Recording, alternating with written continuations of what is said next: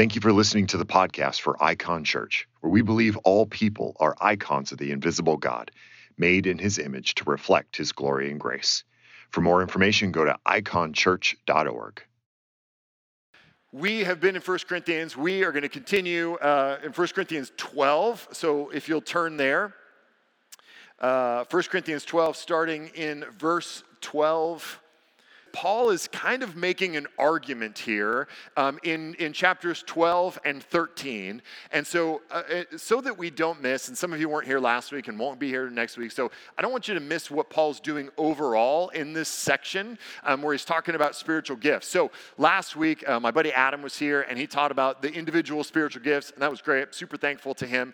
But Paul's argument starts basically like this. He says, listen, the Holy Spirit has gifted you, gifted us, gifted all of humanity to be who we are, to be who we were made to be for the common good, for God's world, right?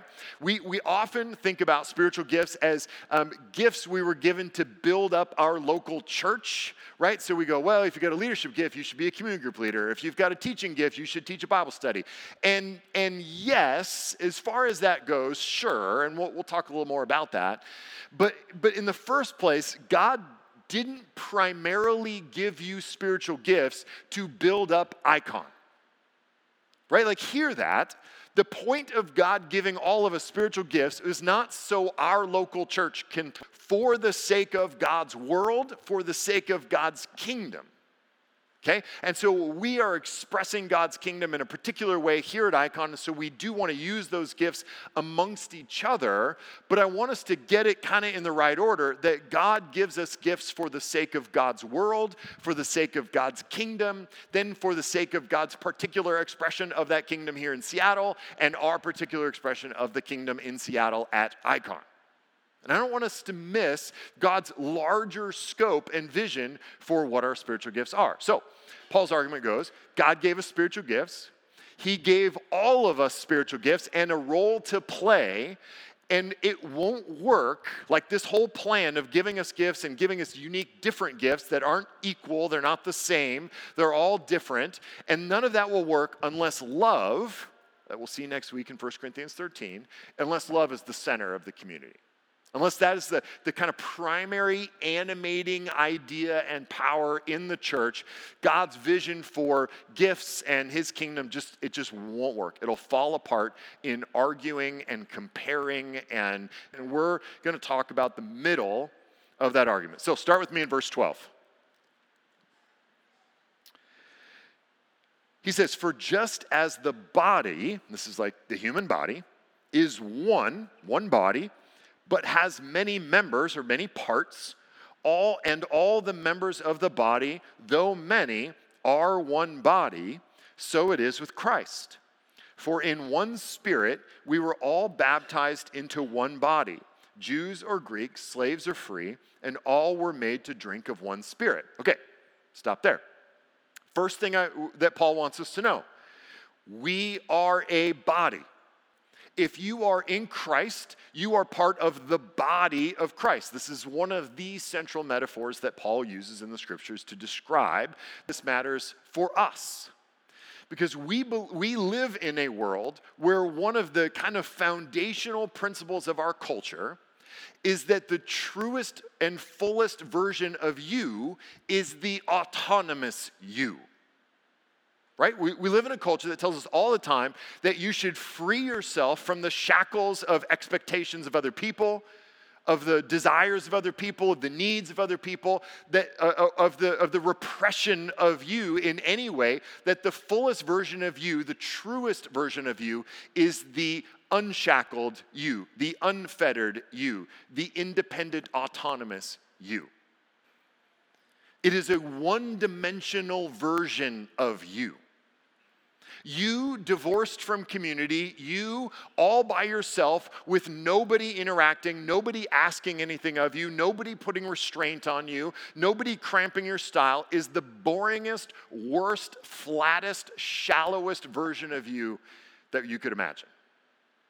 It is one of the kind of core lies of our culture that in order to be you, you've got to be free. It's false. In fact, C.S. Lewis, in his book, The Four Loves, talks about this in such a remarkable way. And if you've never read The Four Loves, I highly recommend it. If you've never heard of C.S. Lewis, just get out of here. In his book, The Four Loves, he talks about the love of friendship. And kind of famously, C.S. Lewis was friends with a couple of guys, and they called themselves the Inklings, right? And they would meet at a bar in Oxford called the Eagle and Child, and they would talk about their books, and they would share like chapters from their books and read to each other and all of these things. And heard of him, and a couple other guys you've heard of less. And one of those guys, Charles, died, and C.S. Lewis is reflecting on the death of one of his friends, and he says this. He says, "In each of my friends, there is something that only some other friend can fully bring out. By myself, I am not large enough to call the whole man into activity. I want other lights than my own to show all his facets. Now that Charles is dead, I shall never again see Ronald's," that's J.R.R. Tolkien, "Ronald's reaction to specifically Charles' jokes." It says, far from having more of Ronald, having him to myself now that Charles is away, I have less of Ronald. In this, friendship exhibits a glorious nearness by resemblance to heaven itself, where the very multitude of the blessed increases the fruition with each of us has of God. In other words, when we are in community, we don't just interact with each other and know each other individually, but I see something in Miko when I see Luke interact with him in a way that I could never have if it was just me and Miko. That when Vince and Cliff interact with each other and interact with me, that it multiplies the knowledge or the experience of the other. That I am more fully me in community with you than I would ever be by myself. Because you all bring things out of me that other people simply cannot. One of the things that my wife tells me that she loves is when we go home to my family, and I am I'm the oldest of 4 kids in my family, and I have 2 parents. And when we hang out as a family, I am the butt of everybody's jokes. Like, they all make fun of me. She kind of loves it when we go to hang out specifically with my brother, who's my younger brother, because he just mocks me mercilessly, and there's just not that many people in my life who mock me mercilessly. And I'm thankful for that, to be clear. This is not an invitation. But my brother brings out something in me that's unique, and we have a unique relationship that no one else brings out of me. So the idea that you are your truest self when you are the most autonomous is not only a lie, but it is literally the opposite of truth. It's the opposite of what is real. That the people in our lives make us a 3- and 4-dimensional person. So Paul is going to use metaphors that the scriptures use to describe this, and it always strikes me as a little bit dangerous because it sets up expectations that have historically often gone unmet. So we talk about, the church as a family or church as a body, this kind of perfectly functioning, unified organism, and then we get involved in a church and it's something less than that. Like, we get involved in community and it's not what was promised. We get into a community group thinking, yeah, this is going to be family because the Bible calls it family. And then we realize, oh, this is super dysfunctional and weird. So there's all these kind of unmet expectations and difficulties. And I've realized over time, I've been in ministry almost 20 years, that the source of that is just one source. And it's because in community, you have people. And people are the worst. And so often pastors will say to one another in jest, I think, ministry would be great if it weren't for the people. because it is always the people. In fact, one mentor said to me, you can't call a community group community until there's someone in the group you don't like and you stay. Dietrich Bonhoeffer, in his book Life Together, says this: the person who loves their dream of community will destroy community, but the person who loves those around them will create community. So Paul is setting for us a vision of how the church is supposed to work, how the body of Christ is supposed to work. It's supposed to function like a human body, that there is a kind of synergy between us, that we're all doing our part to make the thing work. One commentator I read this week called it complementary interdependence, which is the kind of long, unnecessarily long thing a commentator would write. But I think it gets at the hope or the goal for Christian community, that it would be complementary because we're not all the same, but that we would be interdependent and not autonomous. So this is the goal. How do we accomplish this? Verse 14. It says, for the body does not consist of one member, but of many. The ear should say, because I am not an eye, I do not belong to the body. That would not make it any less a part of the body. If the whole body were an eye, where would the sense of hearing be? If the whole body were an ear, where would be the sense of smell? But as it is, God arranged the members in the body, each one of them as he chose. If all were a single member, where would the body be? In fact, the literal translation of that is, if all were a single member, where is the body? Like there would be no body. As it is, there are many parts, yet only one body. So we tend to respond in one of two ways to this idea of being the body of Christ, and Paul is going to address both of them. And I think they're both mistakes, and that Paul is going to address both of these mistakes. So here's the first one. We hear that the church is a body and that we're a part of the body, and our response is, well, I must be a part that doesn't matter. I'm not an important part. I'm not like one of those parts that's so great and so important. I'm just like a lesser part of the body that, that can be removed. That's what we are, right? Like the liver, appendix, that's one. Keep your livers, people. If you take nothing else from this. So Paul has two answers to this. First, in verse 18. Verse 18, he says, but as it is, God arranged the members of the body, each one of them, as he chose. Okay? So what's Paul saying? He goes, listen, God made the body. It's Christ's body. And he arranged the members of the body, the pieces of the body, as God desired. So if we look at God's design and begin to say, well, that part is less, and that part is more, and this part is better, and this part is worse, and I'm this part, and this part isn't as good as that part, then we are ordering the value of the pieces of the body in a way that doesn't reflect God's will, God's creative design. That we are essentially ordering the body and ordering our place in it according to some other standard, which is probably what God chose. Paul says, listen, he ordered it the way he wanted it. This is what it's supposed to be. So that some of us who are in, and we'll get into this here in a moment, some of us who might look down on our part because it doesn't seem as big a deal as big a part to play, that causes something in us that might be a reflection of a misordering of the whole kind of system of the world around us. Because in Christ, there is no kind of racial ordering, there's no social ordering, there's no gift ordering, talent ordering, production, there's no hierarchy at all. This is like a constant argument of Paul through 1 Corinthians, that the Corinthians keep wanting to order and hierarchy, and over goes, I don't know why you keep ordering people. That is not how God created it.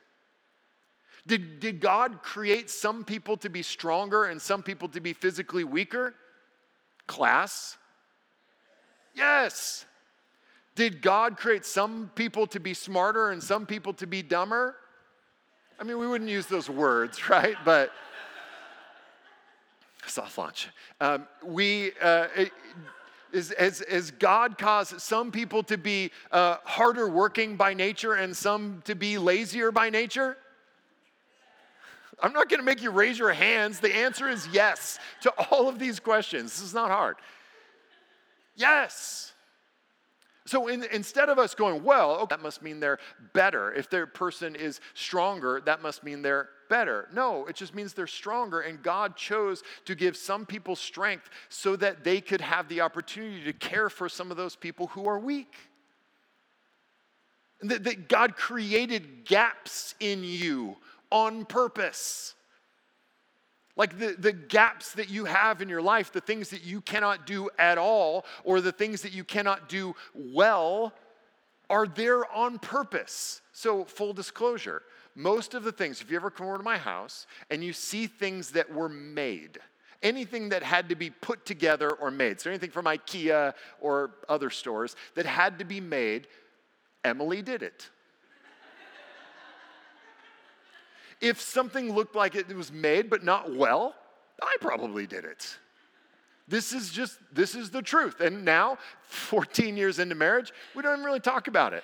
You know, things come in, box from Amazon, and I don't even, I'm not there anymore. There was a time where I felt like I needed to struggle over it for a while before she did it, that she always did it. And she's still doing that, but there's time, there's growth. We have gaps. So that's first. Second, so first is God ordered it. Second, verse 19, if all were a single member, where would the body be? If we were all monolithic and homogeneous and we were all one kind of person, one kind of thing, we all have the same strengths and the same weaknesses, then it wouldn't even be a body anymore. It would be an amoeba. It would be a single-celled organism. On Saturday mornings, every once in a while, we try to do like family devotions with the kids, and it's terrible. I mean, it just keeping the kids in the room is the challenge. And so but we were talking about this, and I often talk about like, well, okay, so, you know, what the verse is for that week. And so we were going through, and I'm like, oh, what if your whole body was feet? Oh, that's funny, you know, and they're easily entertained. And what if your whole body was ears? And of course, it doesn't take long before they're like, what if your whole body was booties? It wouldn't be very good. It would smell poorly. It would just not work. It wouldn't work. And this is, so in there, they tried to ruin it, but I didn't let them. And we had to explore, what would it be like? Okay, so Paul goes, I didn't. You guys, come on, work with me here. So Paul's asking this rhetorical question, but it's a real question. Because if everybody had the same gifts, what would the church be? If everybody had the same strengths and the same weaknesses, nobody would need each other. We would be able to live these autonomous lives, and that's just simply not what God created us for. So that's one half of the mistake. The second mistake follows in verse 21. He says, the eye cannot say to the hand, I have no need of you, nor again the head to the feet, I have no need of you. On the contrary, the parts of the body that seem to be weaker are indispensable. And on those parts of the body that we think less honorable, we bestow greater honor. And our unrepresentable parts are treated with greater modesty. Greater honor to the part that lacked it, that there may be no division in the body, but that the members may have the same care for one another. If one member suffers, all suffers together. If one member is honored, all rejoice together. Second response to this idea is not, I don't matter and I don't have a place, but yeah, I matter. Of course I matter. In fact, I matter the most. Or, and what we see maybe happen in churches all over the place, is not that a certain person, or maybe we don't personalize it, but we say, yeah, a certain kind of person matters the most. A certain gift matters the most, and we elevate it. Now, what's interesting is, at this time, in this situation, the kind of surrounding context would lead us to believe that the people were elevating the gift of tongues above all the other gifts. Now, and I'm sure in some charismatic circles that is still the case. In fact, my grandparents, I think, still weep that I don't speak in tongues. They have prayed over me so many times to receive tongues, and I haven't. I've been tempted to fake it once, but I didn't. But that's not, in our tradition, we are probably more prone to elevate the preaching and the teaching. And in fact, many of us have seen what happens when one person or one gift is elevated to a place of idolatry. And the reality is that that person or that gift that's being elevated cannot handle being an idol, because we call it idolatry, but it's just you're making that person into a god, and that person cannot be a god. They cannot bear the weight of godness. And so even if they convince themselves and convince others for a season that they actually can be that thing, and they can actually deliver on all the promises, ultimately it crumbles. And in fact, sometimes the longer they can suspend disbelief, the longer they can convince people that they can actually stand up to those expectations, the more severe the crumble will be. See, the closer you get to those people that you idolize, I think the more you realize just how much help they actually need, and just how many other people are doing work to make the thing go. So just the same way we are kind of prone to undervalue certain gifts, we're just as prone to overvalue others and idolize them and deify them. And it's either way the same mistake, which is to kind of impose worldly standards and hierarchy onto the body of Christ and the kingdom of God that God never intended. That God made you weak and strong. He made you smart and dumb. He made you hardworking and lazy. He made you all of these things on purpose so that you would need each other. So that we would recognize that we are not superhuman and we need somebody and ultimately God in order to make it in the world. That God created us with gaps on purpose to make us keenly aware of the needs that we have. 5 said this, "Truly, truly, I say to you, the Son, Jesus, can do nothing of his own accord, but only what he sees the Father doing. For whatever the Father does, that the Son does likewise. For the Father loves the Son and shows him all that he himself is doing. And greater works than these will he show him, so that you may marvel. For as the Father raises the dead and gives them life, so also the Son gives life to whom he will. For the Father judges no one, but has given all judgment to the Son, that all may honor the Son, just as they honor the Father." So even Jesus wasn't living his truly autonomous self. Jesus was living out the kind of perfect vision of what it meant to be a human, and he was constrained, knowingly, willfully, joyfully constrained. Playing his role, doing his part, which was the role and the part if there were one, but still constrained, willfully submitted to the job that God gave him. So here's the last part. You have a job. Now, you are the body of Christ and individually members of it. And God has appointed in the church first apostles, second prophets, third teachers, then miracles, gifts of healing, helping, administrating, and various kinds of tongues. Are all apostles? Are all prophets? Are all teachers? Do all work miracles? Do all possess gifts of healing? Do all speak with tongues? Do all interpret?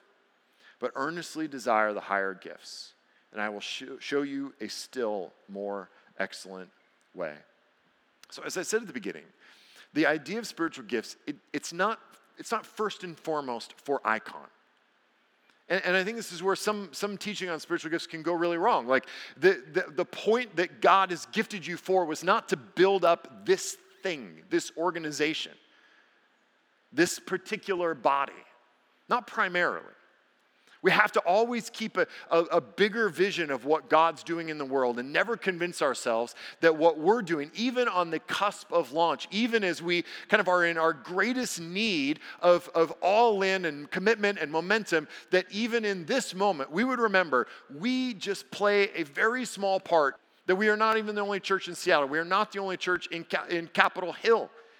that we play a part. Even our church is one part of God's larger body, and we have to remember that. But even as our spiritual gifts are not primarily for the local church, they're also kind of not for the local church. This is our expression. This is our chosen expression of the kingdom of God. And the whole body works best when all of its parts are working together. So I had this moment recently, kind of an aha moment. So I hate to admit this kind of, but I do CrossFit. And the only reason I hate to admit it is because I feel like people look at me and go, really? And so I don't even want to tell you where, because I don't want it to look bad on them, those guys right there, who are our coaches. And I had this aha moment because the very first day I went to CrossFit, we're doing this workout, and I'm kind of eyeballing. I'm a very competitive person, so I'm kind of eyeballing the people around me and thinking, okay, I can keep up with him. I'm gonna toast him, and this woman's next to me, and I kind of figuring out where I'm at. And we're doing this workout, and at a certain point, I feel like feeling good, and I'm only about 3/4 of the way done. And then the worst possible thing happened. They all turned and started cheering me on. Which is just rubbing salt into the wound, right? I mean, I'm sure they meant well, but all I heard was, you're last. and so I did the rest of the workout being mocked. And so I've been trying to get better. And I had this aha moment the other day as I was watching one of the coaches do, and I know that sounds dumb, because obviously they're supposed to be doing everything right. But see, what happens when I start to get to the end of a workout, when I'm falling behind the middle-aged women that are near me, I start to kind of freak out and stress out and start to go like, ugh! And I just have this, I'm sure, an ugly face of like, ugh! And I was watching this guy who was one of the coaches, and he was just very calm and was doing the right thing and doing it the right way. And it like dawned on me like, oh, if you just keep doing it the right way, it's better. Somebody should teach people this. And it was like this, the dumbest, most obvious aha moment of, gosh, this works better when you do it right. And it looked better. He didn't look like he was in pain like I often do. He looked like he was just in it and doing it, and it was all functioning together, and his hips were working with his shoulders and his legs and all of the things. The appendix, it was all working together. When we look at another part and we go, no, I want that thing.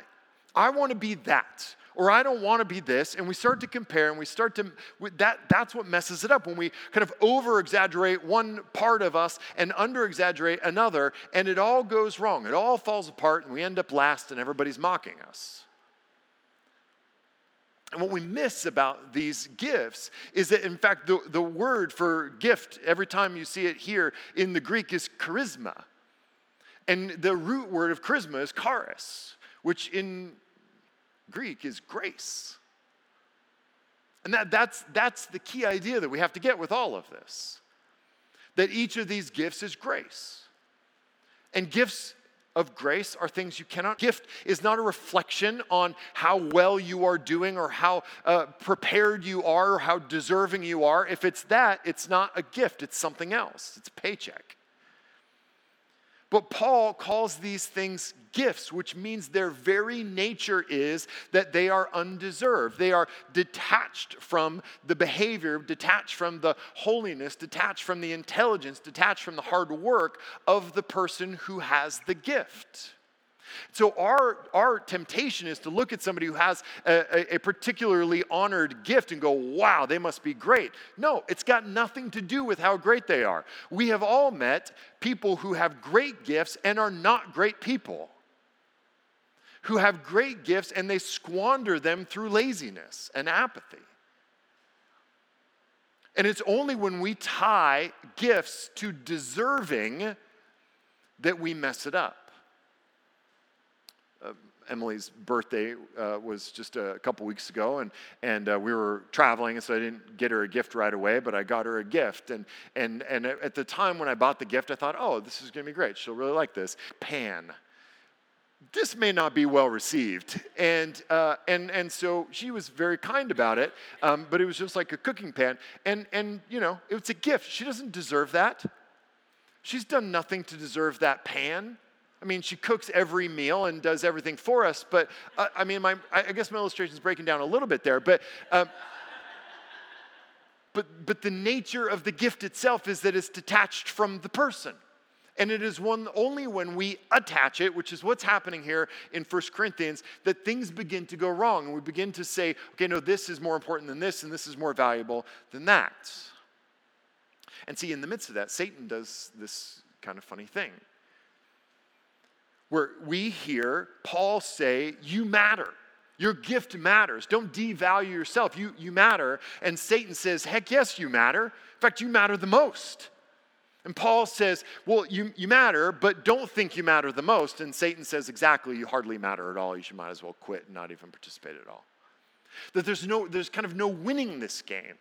No matter what we believe, no matter what we hear, no matter what we read, we are behind it all, kind of pushing those buttons and pushing us away from anything that is what Christ made us for. So we remember what Paul says in verse 12 and in verse 27, that this body that we're a part of is not our body, that it's Christ's body. It's Christ's body. It's not our church, it's Christ's church.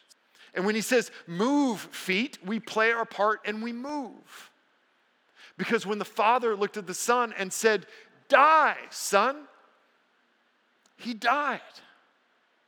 And when he looked at the Son and said, be raised, son, he was raised.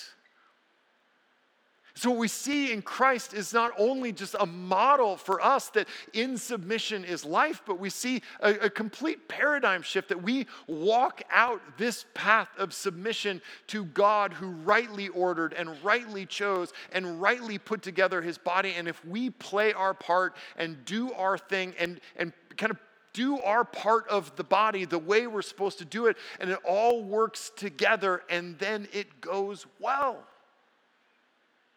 And Christ, of all, was asked to do the most difficult thing. He had the most difficult part to play. And not only did his doing of his part kind of set an example for us, but it blazed a trail, and by his grace, we are able to do the same.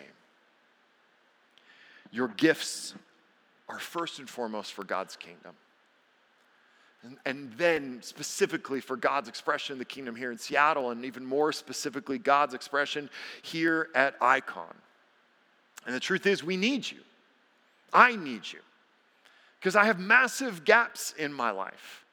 And we feel Hill a testimony, a light to this neighborhood, to testify to the goodness of God and his grace and love for all of the people around us. And I can't do it alone. We can't do it alone. We need each other.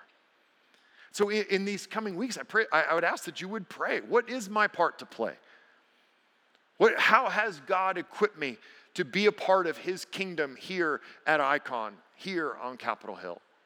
And that we would walk into that. Even if we, by some measurement of our own, think it's not that big of a deal, it's not that important, it's not going to play that big a role, just know we need you. God has put you here for a purpose because we've got gaps that only you can fill. Let's pray. Jesus, I'm thankful that I am in need of you. I'm in need of my friends and family here at Icon. I'm in need of Emily. I'm in need of Alona. I'm in need of Brant. I'm in need of Andy. I'm in need. And I cannot do any of this on my own, which just immediately puts me in a posture of dependence on you and on the people around me. And Lord, it is so counterintuitive, but so powerful that it is in that posture of dependence that we can actually tap into your great power. Because when we lean on you, we find that you're strong and that you're capable.